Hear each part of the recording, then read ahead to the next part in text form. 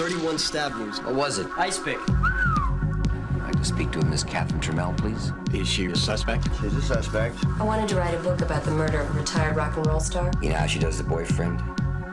With an ice pick. She intended the book to be her alibi. I picked him up, and I had sex with him. You didn't feel anything for him, you just had sex with him for your book. In the beginning. Then I got to like what he did for me. You like playing games, don't you? It's nice. You've got no physical evidence. She's lying. What's your new book about? A detective. He falls for the wrong woman. What happens? She kills him. Stay away from her. You are out of control, Kurt. You won't learn anything I don't want you to know. She knew I'd say she did it, and she knew that nobody would buy it. She is screwing with your head, Nick. She knows things about me that I only told you. How's it feel to kill someone? You tell me. I think you got too close to the flame. I think you liked it. You're in over your head.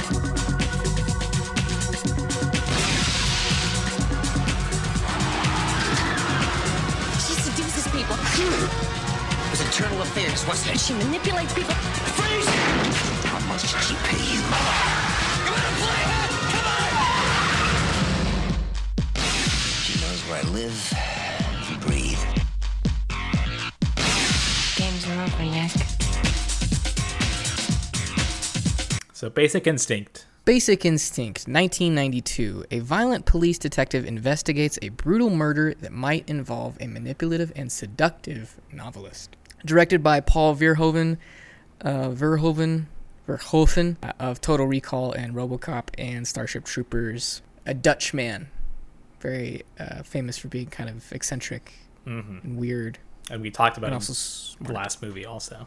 A bit. It's his movie too. I think we might have done Starship Troopers on here at one point. Yeah, so we've done quite a bit. What else have we missed from him? I feel like we could... We could do RoboCop. Okay, yeah, it's a good movie. Let's take a look at his filmography real quick. That's got to be his biggest one. But yeah, I'd also be interested to see A lot that of filmography. these I don't even know. There's like way more than I thought there was. Oh, Showgirls, obviously. I've never seen Showgirls, but I knew that one. Okay. Hollow Man, Black Book, Tricked Ellie, Vendetta. I don't know what any of those last few were. Huh. And then there's like a bunch in the like pre-RoboCop. RoboCop is like the breakout thing for him. Clearly, it's like the biggest thing on this list. I love that movie. I put it on a while back and was just amazed at how bloody it is. But not All of his surprising when movies- you consider the rest of the movies. Yeah, all of his movies are like that. I think that at one point I thought I had seen enough of his movies and I saw RoboCop enough times. It's one of the main movies that I associate with just ultra violence in the 80s. Like he specifically has like a lot of super gory violent stuff in his movies, and he's not alone in that in the 80s, but he certainly has his own flavor of it. Mm-hmm. But when I would watch RoboCop as a kid, I'm like, this is just what the movies are in the 80s. And as I'm watching it in like the late 90s. So what I think that you were talking about Basic Instinct. What brought you to watch it? It was why did we want to watch it? It's because it came up on The Sopranos. I think Christopher was watching it in his apartment. That's right. You had said that he was trying to watch the chair scene. They were right? just like on the chair scene, yeah. Wasn't clear if he had even seen. Is that like part of the joke that like the rest of the movie isn't very salacious, and it's kind of like a, I don't know, not like the most exciting movie in the world. It's kind of slow and Yeah. it's got like vibes throughout. So I don't know if like It the does have crowd. vibes. I don't know if the crowd that shows up for the chair scene is exactly the audience for the rest of the movie. So I don't know if part of the joke is that you're just looking at the chair scene. I would bet that is the case. I would bet that most people's experience with this movie is like, if someone had it on VHS, was literally just fast forwarding to that scene, trying to pause it at the right moment, and then that's it. Like, there's no point in watching the rest of the movie, which isn't entirely true because it is like, I mean, it's a pretty raunchy movie the rest of the way, and it's Sharon Stone. I think that if you're a young man in the 90s when this came out, 92, you're a straight young man. You're heavily interested in the rest of this movie for sure. But not that Michael Douglas is not bringing it also, because that guy is this is like some of the youngest, leanest, handsomest Michael Douglas that I've seen. Yeah. He's so unlikable. Yeah. I think that he's kind of great in this movie because, you know, it's like a noir movie. At least that's Very what, much so. That's what it feels like. Almost too much. And the gumshoe, like, grizzled detective character is really played to a T with this guy. All of the unlikable qualities of the noir detective from, like, older movies is just, like, cranked up to 11 in this guy. Like, he's unlikable, addictive, abusive, like, self-deprecating to, like, the worst degree. He's just, like, the worst. He's not really someone that you're rooting for in the movie, I think. I agree. I mean, isn't the whole thing that he kind of becomes, like, the Sharon Stone character by the end? Like, they do this thing, like, where he starts saying lines that she said earlier in the movie, and he kind of, like, they start becoming each other in a way. Yeah. I know. I want to talk about that because I think you could take it a few ways, because he certainly starts to become the character in the book, or he was the character in the book the whole time. Like, while I was watching it does a clear thing where it connects his character with the character in the book. It doesn't, like, hide that at all, where another movie might. And I don't know, when I was watching it, I was getting this sense that, like, Sharon Stone was this, like, supernatural kind of character that could, like, I don't know, manifest reality by writing it down. Yeah. Or she's, like, a god of some kind, which I just think like that Will Ferrell movie. Oh yeah, it's exactly Stranger like Than Fiction. That's right. That's exactly what that movie is. Yeah, but that makes sense if that was, like, literally true in this case, because Michael Douglas's character, it just, like, seems like a character out of a crime novel from the 50s or 60s or something. He's an archetype. It doesn't have a lot of, like, personality to him, really. Let me ask you this question, if we're going to dive into this fun little conspiracy theory right away.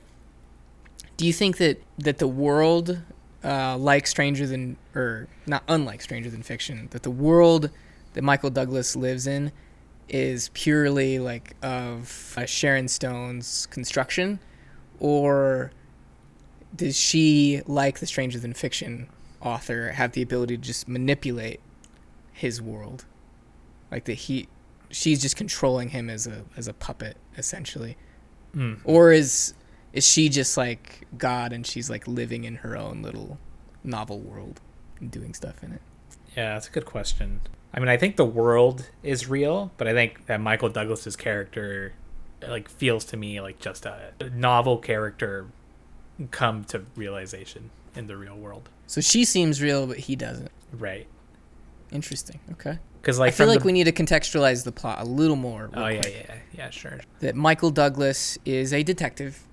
That's established in San Francisco. Just talking about California movies. This takes place in your neighborhood. There's an inciting incident of a rich dude who gets murdered by an anonymous blonde. That's like, you see that the woman has blonde hair, and she ties him up on the bed, BDSM style, and then kills him with an ice pick in his bed.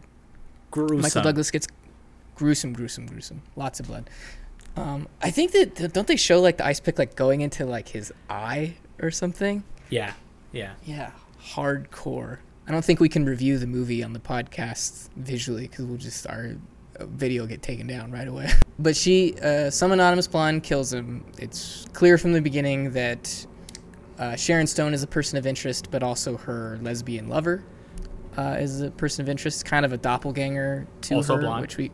which we can talk about, because that seems like that's, not a coincidence. And then, like the regular noir pattern, it follows, or Michael Douglas starts to fall for Sharon Stone, who is an author who writes crime novels. And her crime novels have, I think it's established in the character that her crime novels have this historic ability to sort of mirror, like, real world events. that she's involved with. And as Michael Douglas gets closer and closer to what the truth is, several more people die, and Sharon Stone seems to be somehow connected to all of it. What's her character's name? But the movie ultimately ends kind of ambiguous as to who the actual murderer was, but you can draw your own conclusions.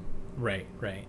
I read some stuff that was straight up saying that the ending, that like, definitively that it was her by the end, but I remember reading the ending. That's what as being Wikipedia ambiguous. says. Yeah. Wikipedia says that according to the plot, Sharon Stone is the killer.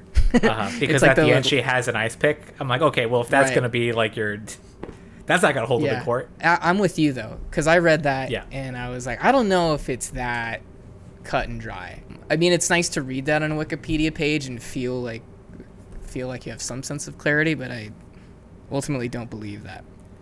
Yeah. Or at least like she may be the killer, but I'm not using that final shot as the damning evidence. Right.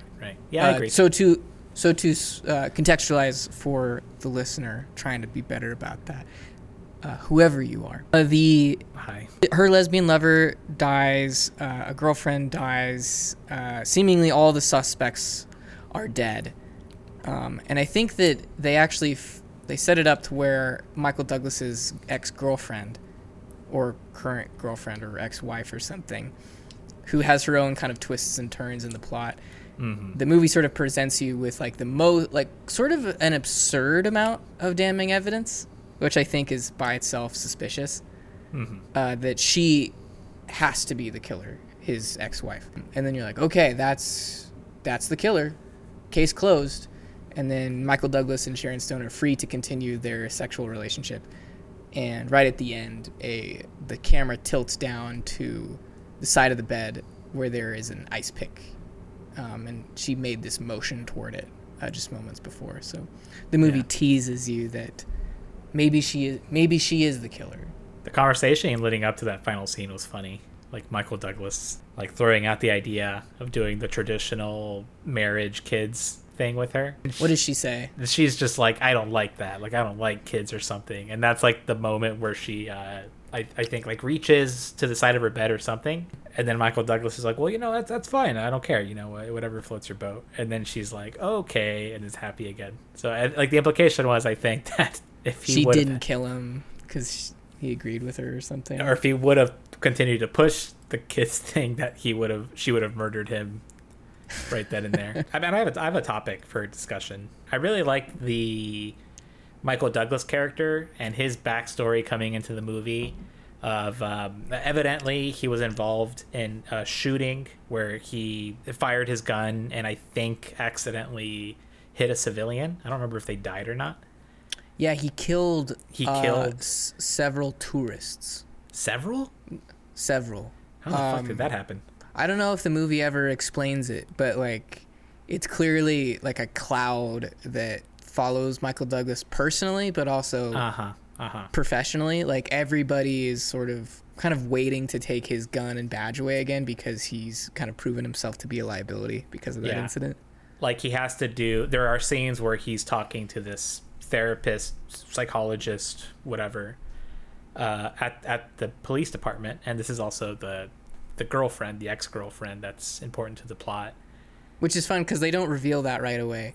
He at first is just talking to her as a shrink, and then he says something about like when we used to be together, when we used to date or something. But he has this cloud hanging over him, and like it may be, the implication is that like he may be a hot-headed, potentially bloodthirsty cop with no morals.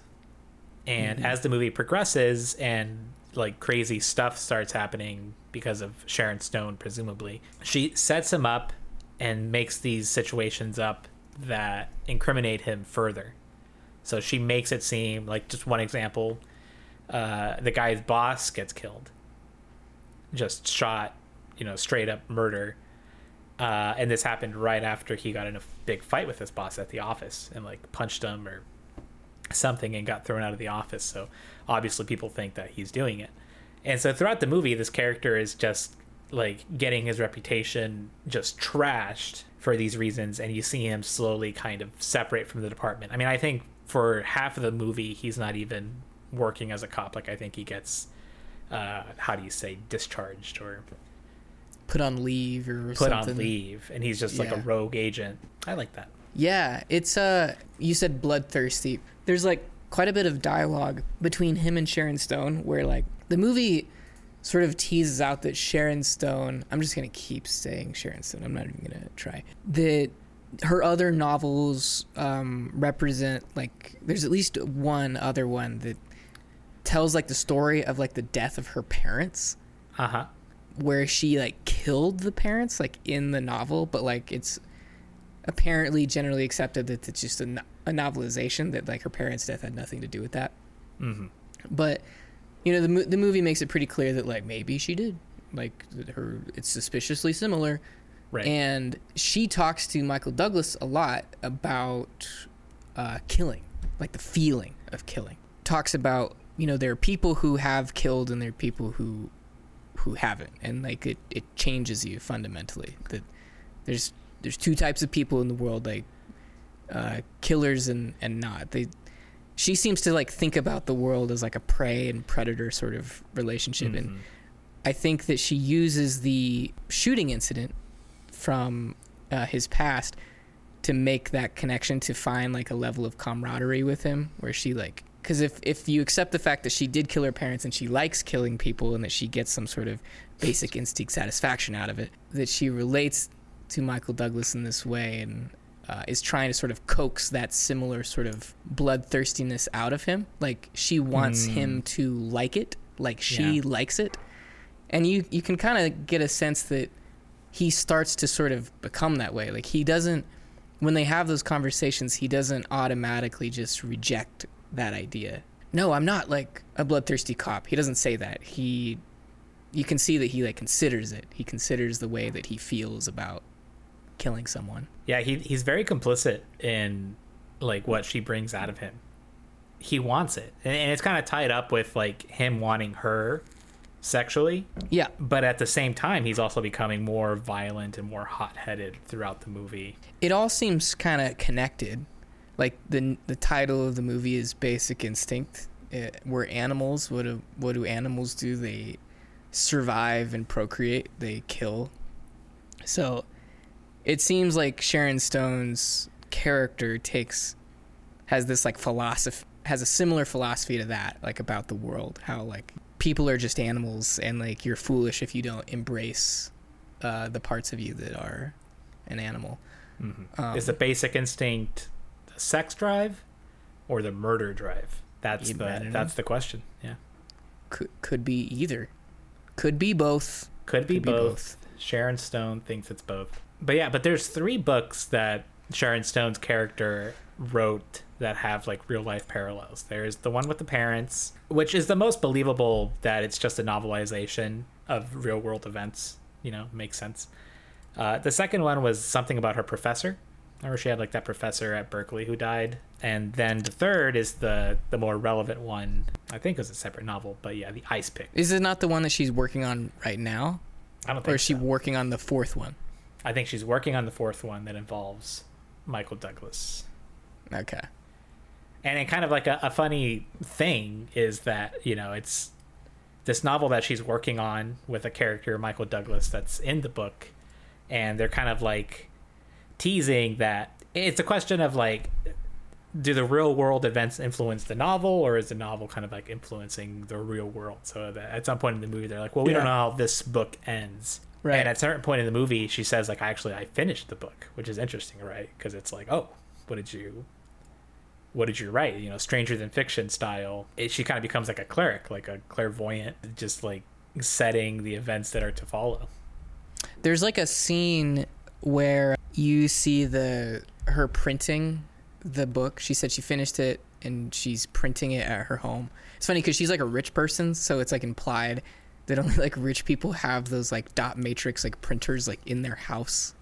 You know those like types of printers, the one that make that really like awful sound and everything comes out on one page that you can with like the perforated edges. Yeah. she's printing that, and there's like a close-up shot of one of the lines, and it says like, the detective finds his partner like murdered in an elevator, and that's like a direct prediction for what happens next. Oh, like, no, wait, that was written? It was written down, and it happens before the whole sequence where the partner goes into the apartment and is killed. I missed that.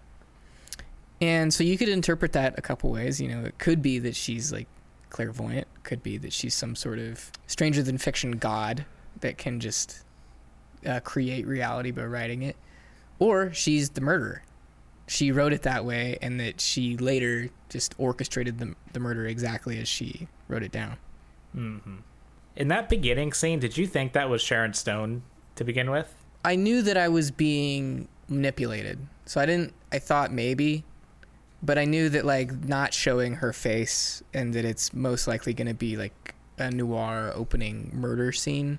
That like it was purposely like, you know, her face was hidden and it was ambiguous. Okay. So. I totally misjudged. I just thought it was Sharon Stone. So like later on when the doppelganger girlfriend shows up, the only thing that happened is that I got confused and I thought she was Sharon Stone. Like that's all that, which is not an interesting movie experience that I had. Yeah. It was just dumb. So from the beginning, I'm like, oh, Sharon Stone killed that guy. And then it took me a long time to back away from that and be like, oh, no, actually, that's still an open question. You were like, case is cracked. Like, I got it figured out. I'm not even 5 minutes into this movie. That's really funny. It turns out it is Sharon Stone playing that scene. Oh, the actual person on camera is Sharon Stone. You read that? Yeah. Well, of course it is. I mean, the main problem with this movie, I think, is that it spends quite a lot of time gawking at Sharon Stone's physical body, which I'm pretty sure was something that Verhoeven like pressured her into with this and possibly the other movie that she's in, Total Recall. Oh yeah, is that something that's written about? Somewhere, I remember reading that somewhere. That doesn't surprise me at all if it is true. I think that this movie is not a. I think it loses points for that, like critically and among most people who have seen it. That like for the same reason we were discussing at the beginning, that like most young men were probably interested in this movie. That it's probably why it's not liked by many others. Yeah, well, I'm definitely sure that like he knew he was making a hyper-sexual movie, and he knew like that he was creating this kind of spectacle. I mean, I don't know what he did in the terms of the production of the movie or how he handled the nudity or whatnot. I heard somewhere that, and I don't know if you read this also, but that the scene with the leg crossing was something that Sharon Stone did more so for the purpose of like throwing off the other actors. You know, of just like, forget the film, just her and the other people in the room with her, like a way of her kind of method acting and actually trying to like sexually hypnotize them or something. Yeah. For the sake of the scene, as opposed to something that was, I don't know. Is this ringing a bell? What I'm talking about? Kind of. I remember hearing something like this. That memory feels a lot older than what I just said, which was, I think that scene specifically is where I've read that Verhoeven like pressured her into doing something like that, versus it being on her own volition.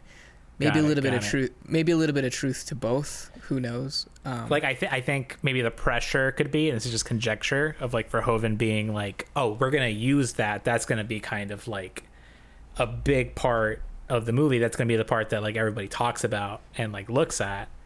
And whereas like maybe she wasn't so comfortable with so much focus being put on that and so prominently displayed, because you know you can cut around. You don't have to be such explicit in the way you present the shot in the final cut, so I can see how like somebody wouldn't like that. Yeah, who knows? Are you surprised that this movie was so like controversial and generated so much buzz at the time? Honestly, I'm not super aware of the controversy around it, other than what we were just talking about with Sharon Stone. I mean, I'm just vaguely aware, but just the fact that it was such a spectacle, because of how sexually explicit it was. It's extremely. I mean, I'm not surprised by that at all. It's Really? I am no. surprised. Which part is super sexually explicit? I mean, there are sex scenes in the movie. I mean, they're pretty explicit sex scenes as far as sex scenes go. I mean, I see skin. In like a, I mean, there's like, I feel like you are like inches away from seeing like full penetration in one of them, at least one of them, if not more. It just leaves like very little to the imagination. It's basically like softcore porn, which I think, especially at the time, like that was pretty insane. And I mean, that's what I think it is.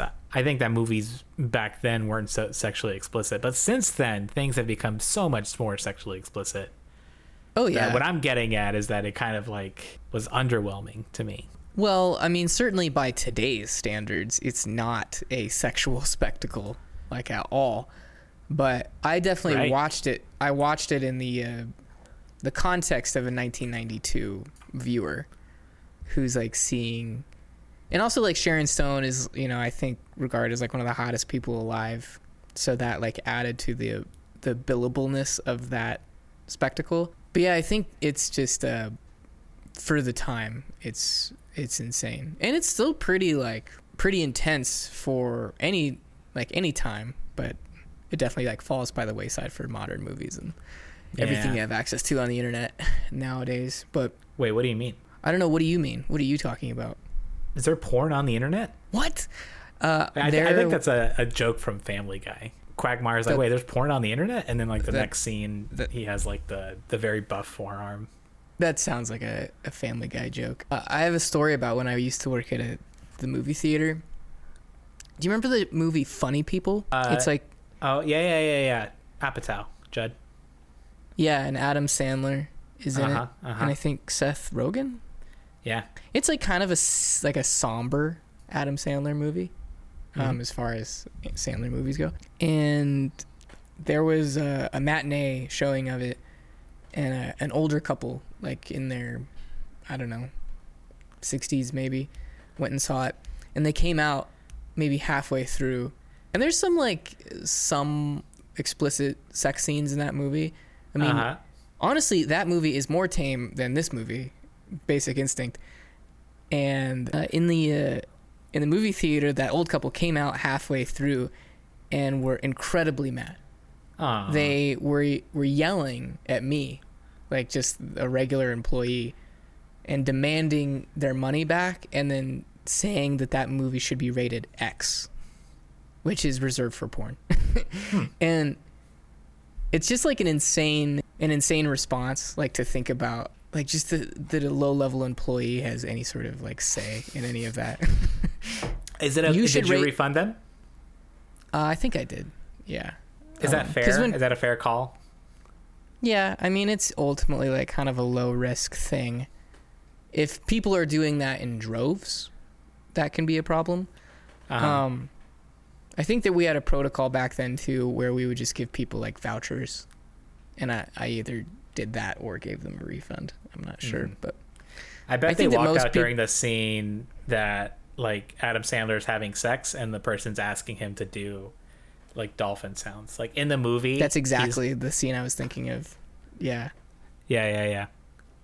In the context of the movie, isn't he's like a movie star where his like most famous role is he's like some sort of dolphin hybrid superhero guy. Yeah. He basically plays himself. But anyways, that was Funny People. Yeah. So I got a question for you about Basic Instinct. The psychologist ex-wife character, she strikes me as like kind of suspicious. I think that from the get-go? Yes, because there's that whole revelation at the end where they actually knew each other, like Sharon Stone and the psychologist's girlfriend knew each other at Berkeley, and she was not upfront about that at first. And I think that she knew who Sharon Stone was the whole time, but never said anything about it. And I'm pretty sure that came up, and she had some sort of justification for it. But regardless, it's sort of like a loose excuse. It seemed like that's something that you should just say right up front in an ongoing investigation about somebody. And then there was the name change. She said that she got married and that she took the guy who she married's like last name, but her first name also changed because the guy that she married just called her a different name. That's what she said. That's why she changed her first name.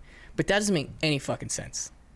Like, why, when you got married, why would you just be like, I'm just also going to change my first name because this person like calls me this nickname.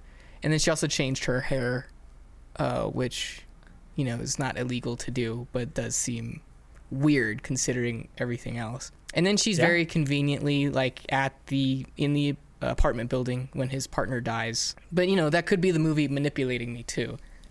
But I just wanted to talk about her. Yeah.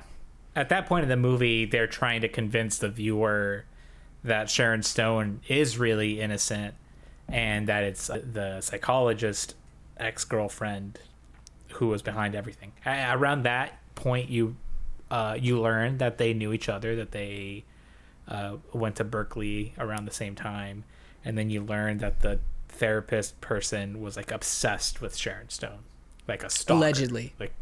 Allegedly. And so it's building this case against her being the guilty party. Which, I mean, I don't know. It depends like on whether you think that, because like we said, we're not considering that the ending is unambiguous.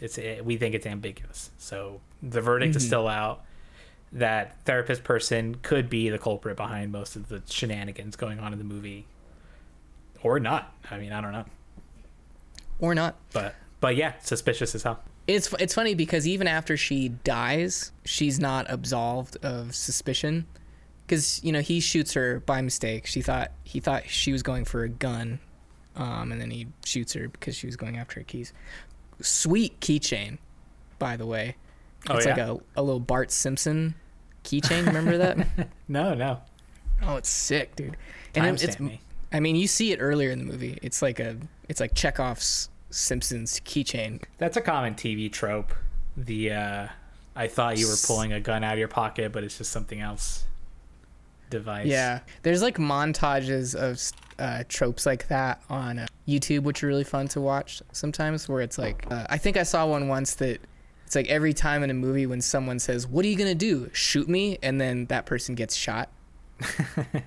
Why? But you see it earlier in the movie too, so it's not like that comes out of nowhere, because that's a pretty like striking like gag to see, as far as just pulling keys out of a pocket. Yeah.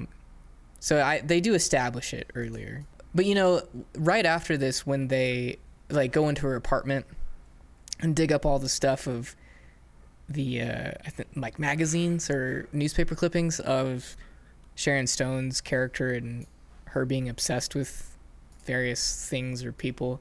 I don't remember exactly what it is, but it's basically like they stumble upon like the Unabomber like motherlode of evidence, completely like damning the psychologist girlfriend person. And I find that the amount and the quality of the evidence was like in itself suspicious. It seems like it's too much. Like it seems like it's too much evidence, and like doesn't really seem to fit that character. But I don't know. It seems like it's something that I could easily believe that it was like planted and she was like framed top to bottom. Yeah. I believe that Sharon Stone's character is crazy enough to have gone to those lengths to frame that person. I agree. I think that that's deliberate on the movie's part of, you know, they make you think it's the ex-girlfriend, and then when she like dies, when she gets shot, there's just like a series of evidence that comes out that like the thing she was wearing that got like stolen or whatever. There's just like a series of hints that came out that made it seem like it was pretty conclusive that it was her, but too convenient. Hi, Goose. Sorry, my dog came down to visit me. Ooh. I'm here by myself, so it's just me and her. Do you want to say hi? Bring her up. Come here. Wow. Hey. Say hi, Goose. Hey, girl. Say hi. It's your girl. Yeah, she's a girl. Hey, girl. You hear Who's that? a good girl? Who's a good girl? Put your headphones on her. She doesn't super like being held. Even though she's pretty small and like easy to hold. Any scene or character in the movie that we didn't talk about that you want to talk about? The partner getting killed was super gruesome in the elevator. I mean, is it like as gruesome as the murder we see at the beginning? I think just about. Yeah. I'm looking at it now. I'm at 152, although I'm not quite there yet. But it's just there's something about the ice pick stabbing that is so, just gets to me. Let's see. Because it's all penetration. There's no cutting. There's no blade. Yeah. I mean, that's probably no mistake. I mean, with how sexually charged the movie is, that it's the way that you kill someone is more of a stabbing, phallic sort of weapon. And I guess what really gets it about me getting stabbed by an ice pick is that it's the least amount of damage that a stabbing utensil can do. And so you need to just get stabbed repeatedly. Like you ever hear like prison stabbing stories, and it seems like the number of stabs is sometimes ridiculously large. Yeah. Stabbed 40 times, and you're like, what the hell?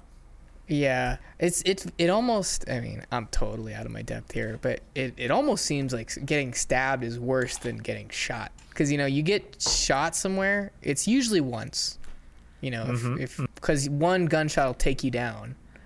Yeah. And then you're either like dead pretty quick, or, they can fix you or whatever. Right, right. But a stab, it's like the attack is prolonged. Like you keep getting attacked because the one stab will not do anything to you, theoretically. Yeah, I'm definitely way more scared of getting stabbed and shot. Yeah, I think I'm with you there.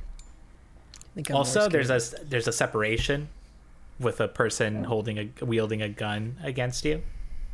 Mm-hmm. While you're being stabbed, it's like very personal. I mean, they're like right up in your grill, so to speak, and you're struggling with them.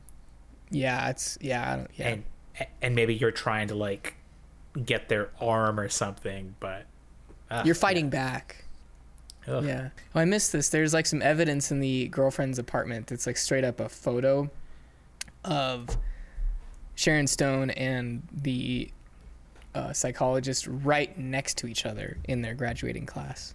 But yeah, it's like a cropped photo where they're literally standing right next to each other in like the graduate lineup. So regardless of who the killer is it do you think it's established that the therapist lady was a stalker of Sharon Stone? Well, like that could be true, and Sharon Stone is still the killer, I think. It could be. I had never really thought about it that way. I always kind of thought whoever is the stalker is also the killer. Because Sharon Stone, or like one of them, is confronted with that evidence. They're like, so-and-so said you were a stalker. And I think it's the girlfriend who says like, no, she was the stalker. They like immediately turn it back around on whoever the accuser was. So it really doesn't, I didn't think about that too much because it didn't seem like there was any conclusive evidence as to which of them was doing the stalking. That's a great example of the movie, like that like keeps fucking with you, the viewer. Like they have like one scene where the therapist is stalking Michael Douglas, and she's like, "Oh no, Sharon Stone is crazy. Like she's making all this up," and it's like very convincing. Like you're convinced as the audience, and then Michael Douglas goes to talk to Sharon Stone, and Sharon Stone is like, "Ugh, she told you I did this," and then she like completely convinces you the other way, and then you don't know what the hell is going on. Yeah. It's totally like what Total Recall does. We were talking about last time. Yeah. And same guy, so makes sense. Starship Troopers is like similar in that way too. A lot of ambiguity. But yeah, both this and Total Recall, it's a lot of whiplash on what you believe.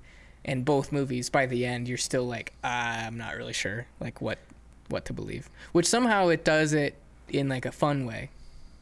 And on this movie, to a lesser degree, at least with Total Recall, it sort of makes you want to watch it again.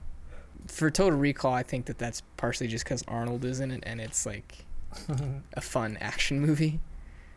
This movie is really like horny and has a lot of explicit scenes in it, so that's a reason to revisit it, I guess. But yeah, it does. This movie doesn't have a lot of like draw for me to watch it again. No, I don't even want to watch it a second time because I don't think it's gonna. Well, I think it'd probably be interesting enough, but I don't think I'm gonna get anything too new from it.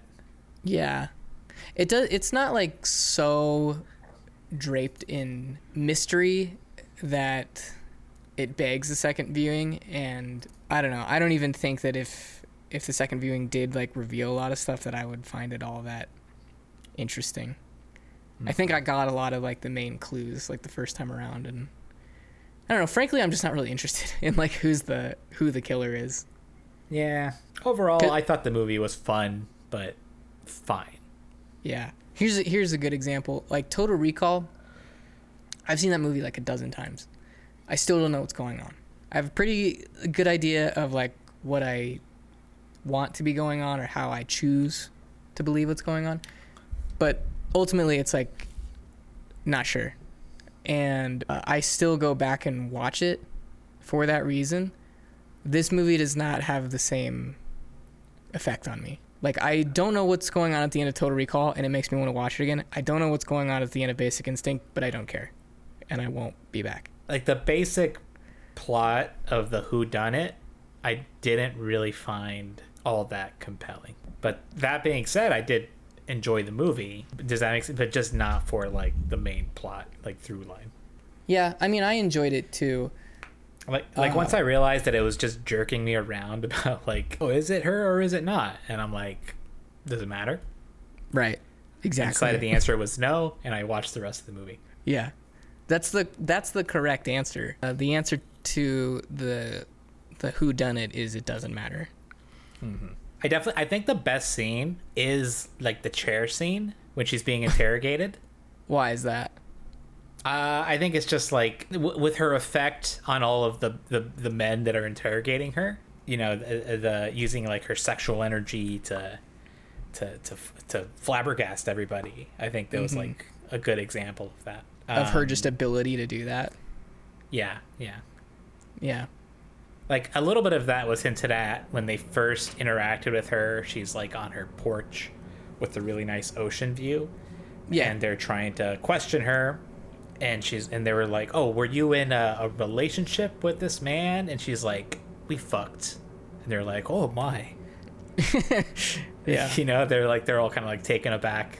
And then they picked the partner guy, like this kind of like very like middle America dude.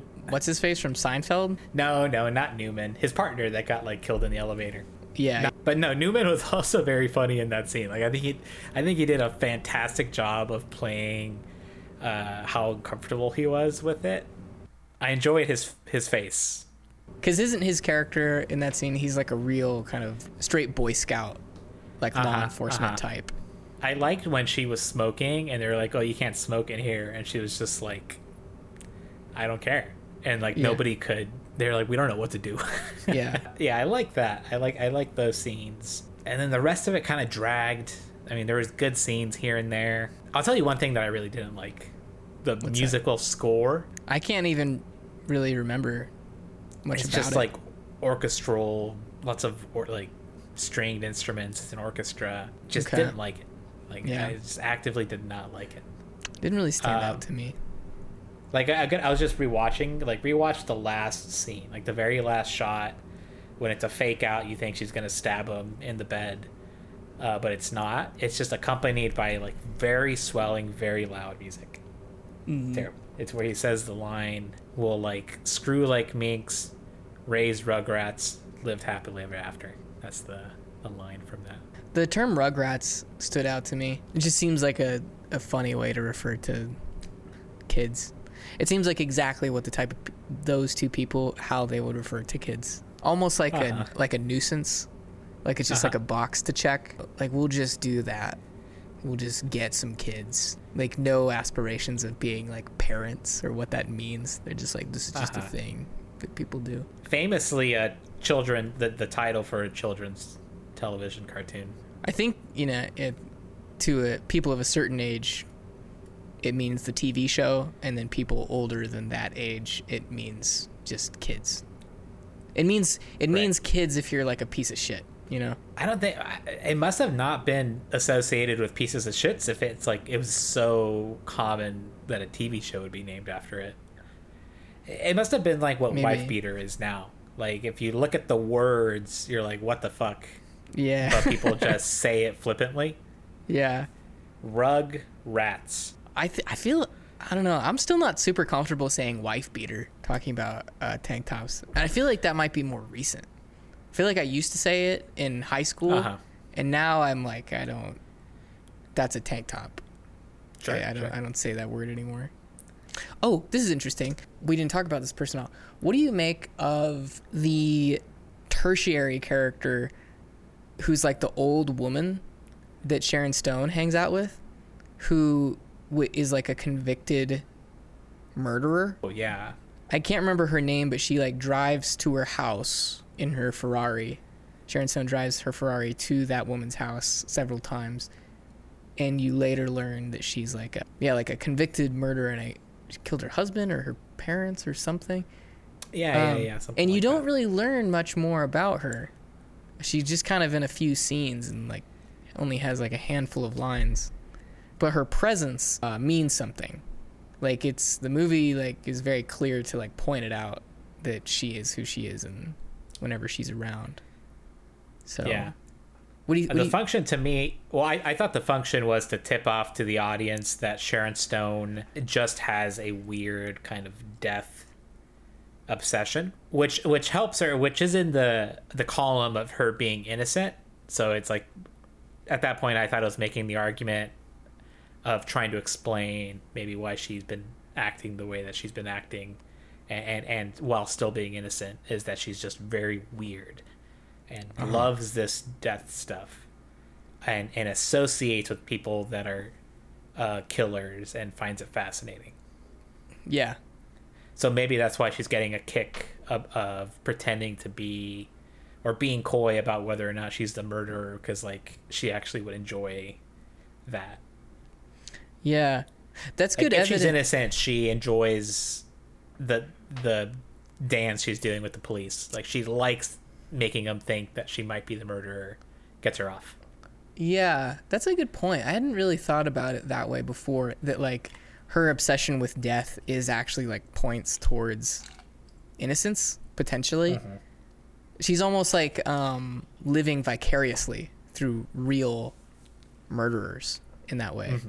Wow, this is actually like, this idea is giving me a new idea that she might very well be innocent. Hear me out here. Michael Douglas is a murderer. That's a fact. The old woman that she hangs out with is a murderer. That's a fact. The psychologist's girlfriend, who she may or may not be obsessed with, could potentially be a murderer. And so she is strictly like living vicariously through real murderers. Like maybe she was obsessed with the psychologist's girlfriend because she knew that she was crazy, or maybe the psychologist girl was obsessed with her and she reciprocated in some way because she found that interesting and fascinating. And she's kind of like a murder like poser, right? She's going to like the murder parties, but she herself is not part of the club, but she desperately wants to be, and that's why she's writing about it so much. And the very end, when she almost kills Michael Douglas, that's kind of her like almost going through with it for the first time. Where she's like, I'm gonna join the club that I so desperately love and want to be a part of. But like right at the end, she chickens out because she is, at the end of the day, just a normal, innocent person. Civilian. Yeah. Which is why I think if she's innocent, it makes complete sense that she has like an ice pick next to her bed and has like murder fantasies. She's Right. like, she looks at it and she's like, oh, I could use that, you know? Don't test me, LOL. Right. Yeah, her attitude could be easily interpreted as suspicious or just a weird person. Yeah. Well, anyways. What would you how would you rate your experience watching this movie and then the movie itself. I think I've covered it pretty well up to this point. Don't have anything really new to add. This is a famous movie. It's got a big reputation. I enjoyed watching it. I enjoyed seeing it firsthand, what it had to deliver. I thought it was engaging, definitely sexy in a good way, but ultimately it just wasn't really my kind of movie, I'd say. Yeah, and so you would give it a 7 out of 10. 7 out of 10. Yeah, I think that's fair. I think just 7 a out safe of score. Yeah, I think 7 out of 10 is pretty safe. I had a similar sort of reaction, and I want to be clear. I went into this movie with a pretty open mind. I was like, I'm gonna watch this movie for what it is and have no bias against it. But I came out of it feeling just kind of mediocre. I think that I generally really like noir stuff. This is a neo-noir thing, and I think for me at least, noir, like the reason that I like it is just the aesthetic of it. You know, like the classic noir stuff, like black and white, hard-boiled detective with the name on his door, Inspector Gumshoe, all that. But this movie, and I don't know, I definitely like other neo-noir stuff, but just as a counterexample, so like Blade Runner's a neo-noir movie, but that movie is also like a fucking sci-fi movie about cyborgs and robots and stuff, and it's a very cool like cyberpunk world. So that movie, it just gets by on that alone, even if you paid no attention to the noir stuff. But that, it just enhances it. It makes it a fucking cool movie for both reasons. This movie doesn't really have like an ace for me. It's just like doing sort of a neo-noir thing, and its ace is that it's really sexy. There's a lot of sexy stuff going on in it, and I just don't care about that. I do wish that it did more. Yeah. That it swung harder. Like after like a good while of watching the movie, I became kind of disappointed, where I was like expecting more from it, and I came to the realization that you weren't going to get the scope of it. Yeah. I'm going to give it a 7 out of 10 as well. I think that's about the exact right score. 7 out of 10 ice picks, I guess. Oh, last scene I wanted to talk to you about. Remember when he's at the square dance cowboy bar with his partner? Yeah. Michael Douglas. He's not dressed up, but his partner is. And right after that scene, his partner like drives home, and I don't know if this is just this movie or just the time or Verhoeven, but like he gets in his car completely shit-faced, the partner, and drives away. A complete like drunk driver liability. And I don't know, like watching that in like 2023, I'm like, that's so dangerous and so irresponsible. Why would he let his friend leave? But I don't know, maybe it's just in 1992 drunk driving was more normal, and you just let people do that. No big deal. Does that stand out to you at all? I mean, yeah, I definitely noticed it. No qualms at all. Like there was no moment, no hesitation from any party. Anybody. Yeah. But I've heard that. I think that we're at the age where we grew up in a post like drunk driving is like insanely irresponsible world. People would come to our schools, and show us like horrible graphic videos about drunk driving. But I think in 1992 and certainly the 80s, from what pop culture and just older people have shown me, it just wasn't a big deal. Yeah. Like, people just drove drunk. That was normal. I'm watching the scene now as he's getting into the car, and he really is like, he's rambunctious. He's like clearly very drunk. Completely drunk. Yeah. That's why it stood out to me so much, because even now, there's like a gray area when people drink. They're like, oh, yeah, I've had a few drinks, but I'm like, okay to drive. Like, you see that. It's not a binary thing like the anti-drunk driving ads would like it to be or want you to believe. But this is clearly a case, like by any standards, I would think, but maybe not, where you would be like, this, you probably shouldn't drive. Well, if I could just like come up with some justifications that like might come out of the mouth of the partner. You know, you could say something like, you know, it's so late right now, there's barely any cars on the roads. Or you can say like, oh, you know, I'm just, you know, right around the block, no big deal, I'm so close. Yeah. Oh, I've driven this 1,000 times, no problem at all. I've definitely heard that kind of language from real people. You ever heard the line of like, oh, you know, actually I drive better a little bit drunk, you know, I'm more careful, you know, I'm more aware. That's just bullshit. Who's not saying drunk, that? I'm just like autopilot mode, not really caring about, you know, just on autopilot. But I've had a few beers in me, like I'm watching, I'm aware. Yeah. I don't know who's saying that, but I would call bullshit to their face if they said something like that to me. Nice. I'm like, give me your keys right now. You saying that has actually made me more suspicious of you, and I am taking your keys. I'll put them in the mail. I wanted to say just about that, the bar scene. I do like how the square dance bar is literally right next to like a diner that is apparently open 24 hours. I would love that. Go find that place in San Francisco for me. I want to go to. You know what's sad though? Like, you know how like businesses close in general, but like in the Bay a lot. Oh yeah. There are like no places. It's like they're all gone. Like all old places no longer exist. That's always been my impression of the Bay Area. It's all kind of new, soulless. Everyone who you'll see articles every once in a while of like, oh, this old establishment that's been here for decades is closing. So some of them kind of are clawing on. Yeah. But yeah, mostly they're gone. Everyone who I've talked to, which is a handful now, of people who have lived in San Francisco or the Bay Area kind of pre-tech for any amount of time, they always say the same thing. And it's the person I'm talking to is usually does not live there anymore. And they're always like, yeah, it's changed a lot. City's really different now.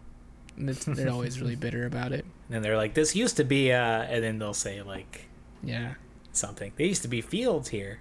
I wonder if that's like, it's certainly like more pronounced in the Bay Area for obvious reasons, but I think most cities, you know, post-internet probably experience something different like that. Just, you know, the makeup of like cities in America like changes like dramatically these days. Like people move, businesses open and close everywhere. Like even where we're from, I'm sure like the people are like, yeah, this town used to be really different like 20 years ago. Like it's worse now. I think that's just the trend. And I think it's just related to like people not staying in places very long and like the general transplant nature of tech. Not even like working in tech, but just like the way that people work remotely now and they can live anywhere. And so no one has roots anywhere. They just go wherever. All right, we're going to end today's show with us talking about what's keeping us happy this week, which may or may not be the name of another segment and another podcast. What's keeping you happy? Well, I just finished The Sopranos on New Year's, actually. Tell me about it. Yeah, dude, that what an incredible television program. Yes. Completely lived up to its reputation. Was completely blown away by the entirety of it, but that finale, huh? Justin talks about the finale in a fun way because what's his take?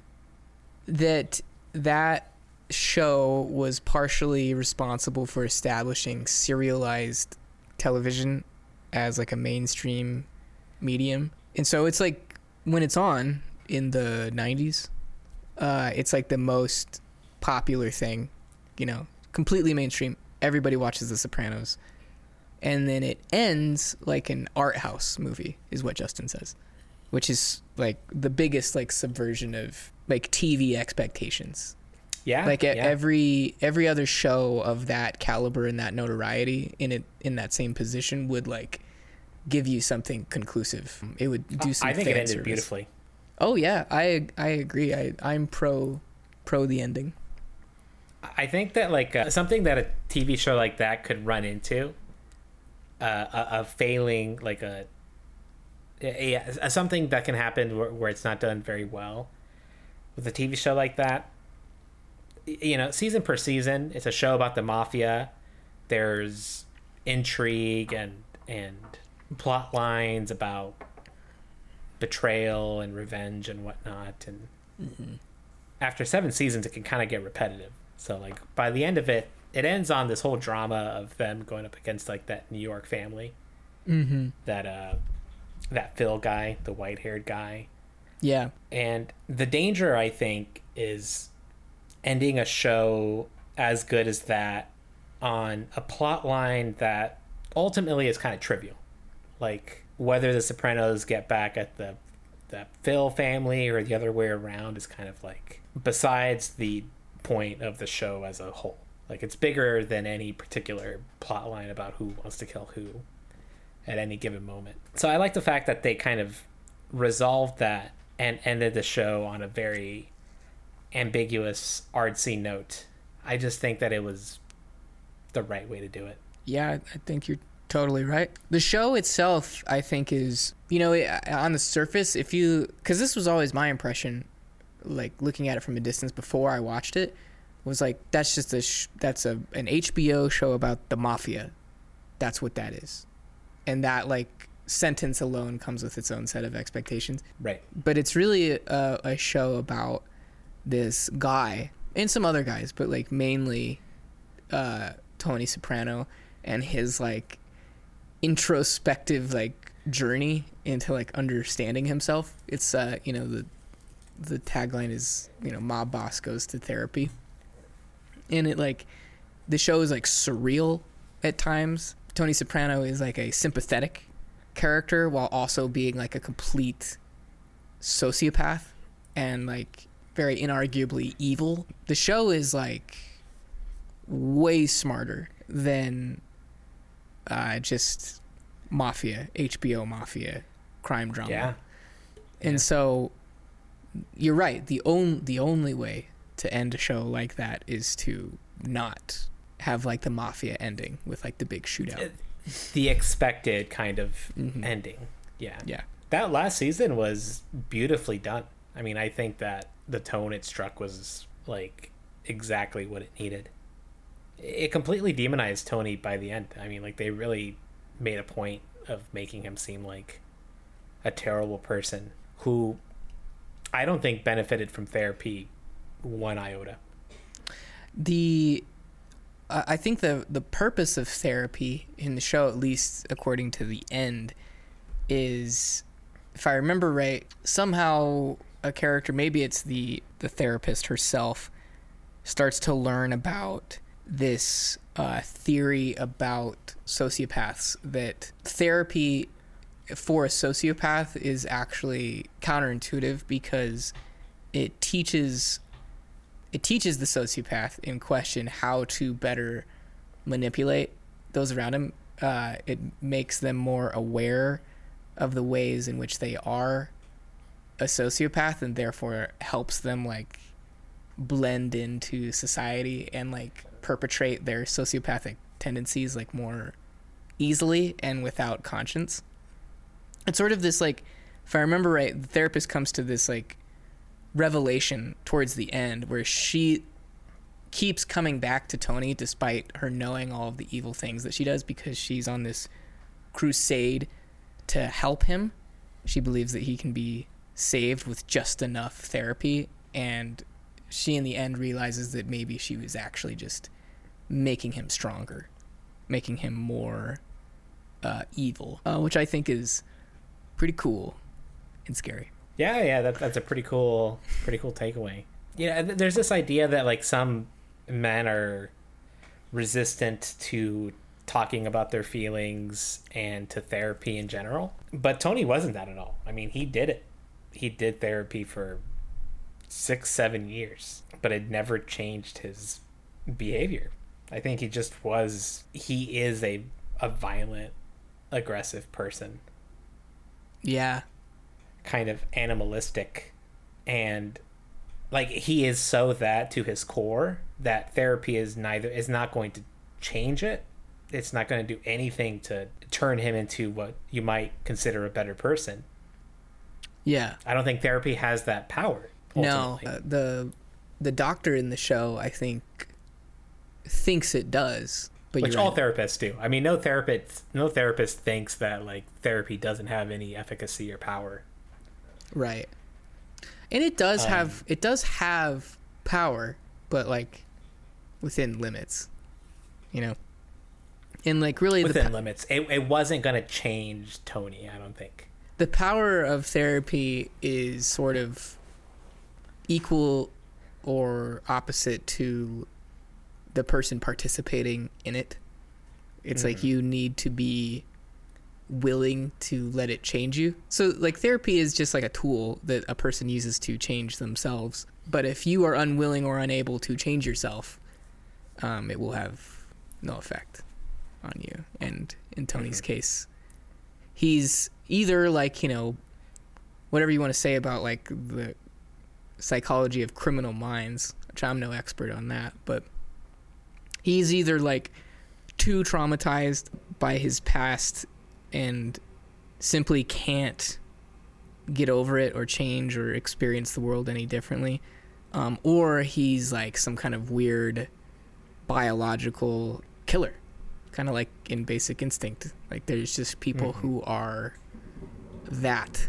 They are evil, and there's not a lot you can do about it. See, I don't think that's what Tony is. I don't think that he's evil. I don't think he's a psychopath or a sociopath or anything. I think there's violence is so common historically. Like we live in a time and in a culture and a society that is weirdly nonviolent. That's true. Yeah, historically. But you don't have to go that far back in like Sopranos family history to a time and a place where the way he acts is like totally fine. Yeah. You don't have to be a weird person or abnormal to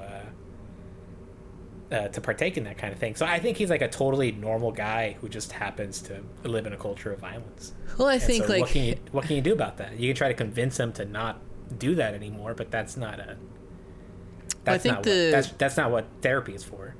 I think the show and therapy in general kind of calls into question like what normal even means, because yeah, 20 years ago in Tony Soprano's world that would be normal, but only if you accept like, you know, hyper violence and, you know, sort of a sociopathic relationship to death as normal. And like what's normal is just relative to like the time that you live in.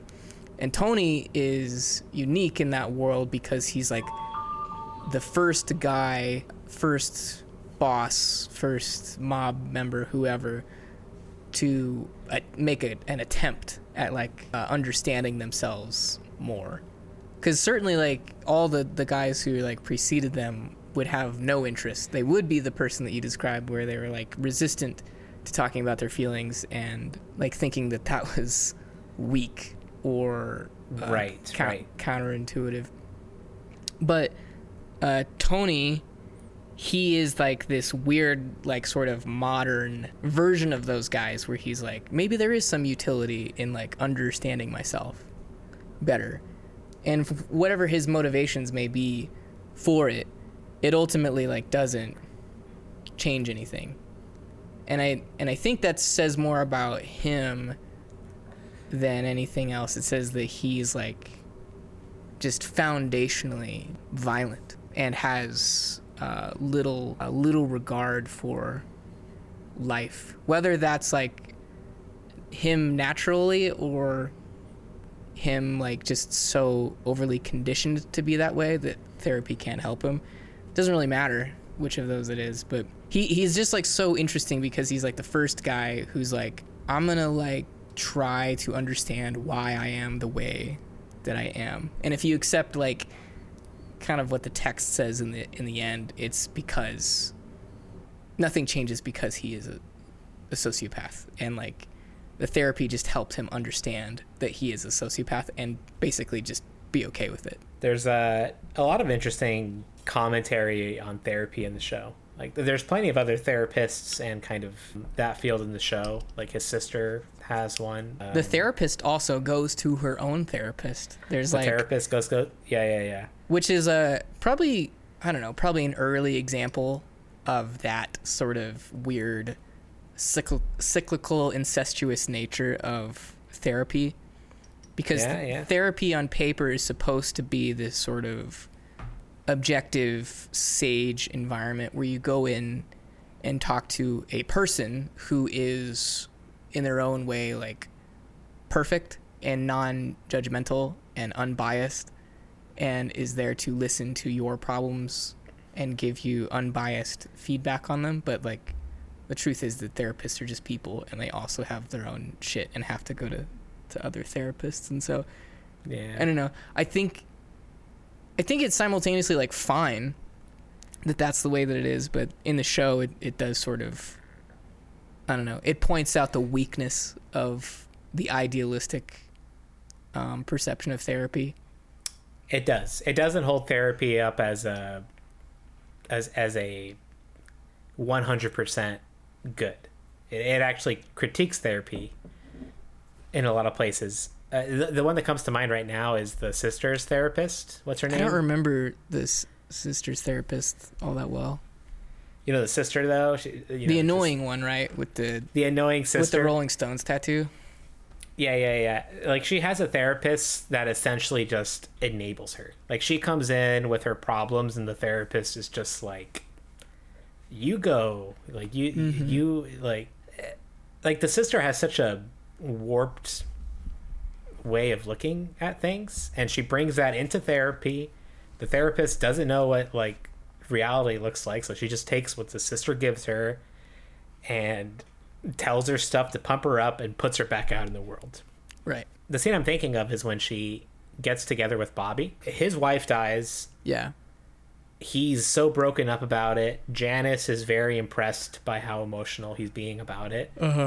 Has a therapy session and essentially decides that that's what I want in my life, so I'm just going to take this man and make him my own. There's also the son, AJ. He goes to a therapist in the final season. And it's not such an overt criticism, but like that therapist, you could tell, is just like not helping. He's just like a way too stiff professional guy asking kind of surface level therapy questions, you know, whatever they teach them to do at their schools. Yeah. What's that line from The Departed? They said, like, I think they're quoting something. It was like a voiceover, but something about the Irish being the only people who are completely immune to psychotherapy. Yeah, that's right. The main love interest in that is the therapist. Oh, that's right. Yeah. Love it. And that's another good, like, kind of nice critique on therapy, that movie, because she is like a very fallible person in that movie. The therapist character, she like cheats on her boyfriend. And she's duped the whole time. She's what? Does she dupe? Oh, that's right. Cheats on Matt Damon. Well, she's duped by Matt Damon. She's duped by Matt Damon, and then ultimately is unfaithful to Matt Damon, but under the guise of like a pretty straightforward relationship. Yeah, she's just like a regular person. And there's like a part where Leo comes into her office and is like basically demanding drugs to like calm him down from like panic attacks. Right. Because the situation he's in is like so stressful that it's literally driving him crazy. And he's like, I need you to give me drugs. Just kind of straight up. He's like, I need that prescription to whatever.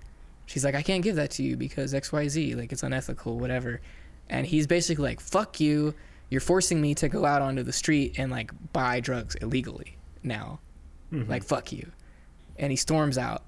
And then she like follows after him like rom-com style and like hands him a prescription like outside the building. And so yeah, like she was just like whatever kind of like professional standards that she was held to there, she was like convinced emotionally to do something like against her her ethics, her professional ethics. So just a regular person, not someone who can fix all your problems. So that's what's keeping me happy. Therapy. What's keeping me happy is a different podcast from our own. It's another movie podcast. I actually reached out to this podcast on Instagram. I just like sent them a DM strictly to say that I liked their podcast. Ah, nice. And they're like pretty popular. I think they're pretty young still, but have popped off. It's called What Went Wrong. You should look it up. It's very good. I will. It's similar to Blank Check in that it's basically a retelling of the production that led up to a movie, and it's all the hits. Like all of their episodes, if you just look at them, it's all stuff that like any person who's nostalgic about movies has seen. But theirs, unlike Blank Check, is much more structured. They alternate on some kind of schedule where one person does all of the research for how a movie was made, and their research methods include watching documentaries, listening to directors' commentaries, reading entire books. It's extensive, and so they have like a lot of data to get through when they present their case. It's just like one of the hosts presenting said data to the other one, and the other one doesn't know anything, which is a fun way to move through that information. But it's very structured. It's definitely like written out, like outlined to a degree. But the two hosts have like a really good rapport despite that. It's not boring, it's not pretentious, and it's not annoying like Blank Check can sometimes be. So I said as much in that DM where I was just like, you guys have a very good, simple thesis to your podcast, and you execute it very well, very competently. Nice. It's like Did you mention that you also host a podcast? I did. Yeah, I messaged them with the Film Hole account. Nice. So it's coming from like a fellow podcaster, not just like a random fan. And I was like, I didn't make more meaningful that way. I didn't make too many comparisons. I was just like, our podcast is very bare bones, very small compared to yours, but like said that their podcast was inspiring. On a related story I have is that I also reached out to a podcast recently. Oh, really? It was this new kind of, it was for the book I was reading, Gravity's Rainbow, and these like people put out this like really great, well-produced podcast that had like nice guests, like professors and stuff on. And then I just like gave them a shout out on Reddit and complained because they put a spoiler in one of the episodes. But it was mostly positive. I was like, did you complain in like sort of an endearing way? I was like, I didn't need to know that character died later in the book. Because like in the discussion, like one of them was just like momentarily just gave up on like not having spoilers. He's like, oh, just whatever. I mean, this is a spoiler, but like, he dies. Gave you like no chance to like shut the podcast off. None. He's like, he dies, comes back as a ghost later. No big deal. I'm like, okay, didn't need to know that. Yeah. I'm like, I understand it may be hard to keep spoilers out of something you've already read before, but if you're just jumping to the end. Yeah, nice. Did they write back at all? Yeah, they apologized for the spoiler. Nice. That's like the one nice thing about social media is the ability to communicate with people you admire who are far above you in like social circles. And maybe my niche tastes lend themselves to this, but it seems like a much smaller world than you might expect with some content creators. Like it's not such a big thing that your voice as an individual is completely insignificant. I think that the internet has made this happen. Yes. I also think there's a lot to be said about just not being noise on someone's when you're reaching out to any sort of entity. That like there's plenty of ways where you can just be like another comment, but like what you did, and I feel like kind of what I did, is like I'm gonna write these people like a well thought out note, and whether or not that garners any response, that's just how I am. I'm not a person who just comments randomly on posts. Like I'm going to craft something that I hope someone would read, and I think living like that will often get you noticed because right people care. I think about it just like if I was writing an email to them. Like, there's been times throughout my academic career where you just have to cold email people. Mm-hmm. And they may be more reputable or whatever, you're asking them for something. But there's a way to just write an email that's respectful and to the point. Yeah. Where you're kind of like, where you have an ask. Even if that ask is just like, notice me and respond back and acknowledge. Right. A little bit of dialogue. Yeah. That's one of the things that I think I do well. Think you do well too. Is I can like craft the hell out of a message.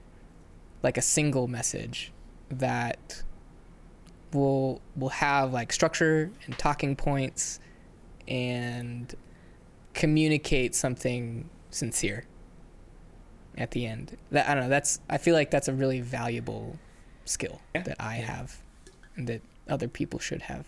You have it too. It's a skill you pick up. Yeah. Just communicating clearly in any way is nice. So that's what's keeping me happy is that really cool podcast, What Went Wrong. Feel free to have me as a guest, or both of us as a guest on your podcast and talk about movie podcasts sometimes. Hey. Thanks for listening. Filmhole is produced by just us, myself and Raul. Our music is by Double U, that's underscore the word double and 2 U's. Get Filmhole wherever you listen to podcasts. If you like it, rate it. If you hate it, maybe don't.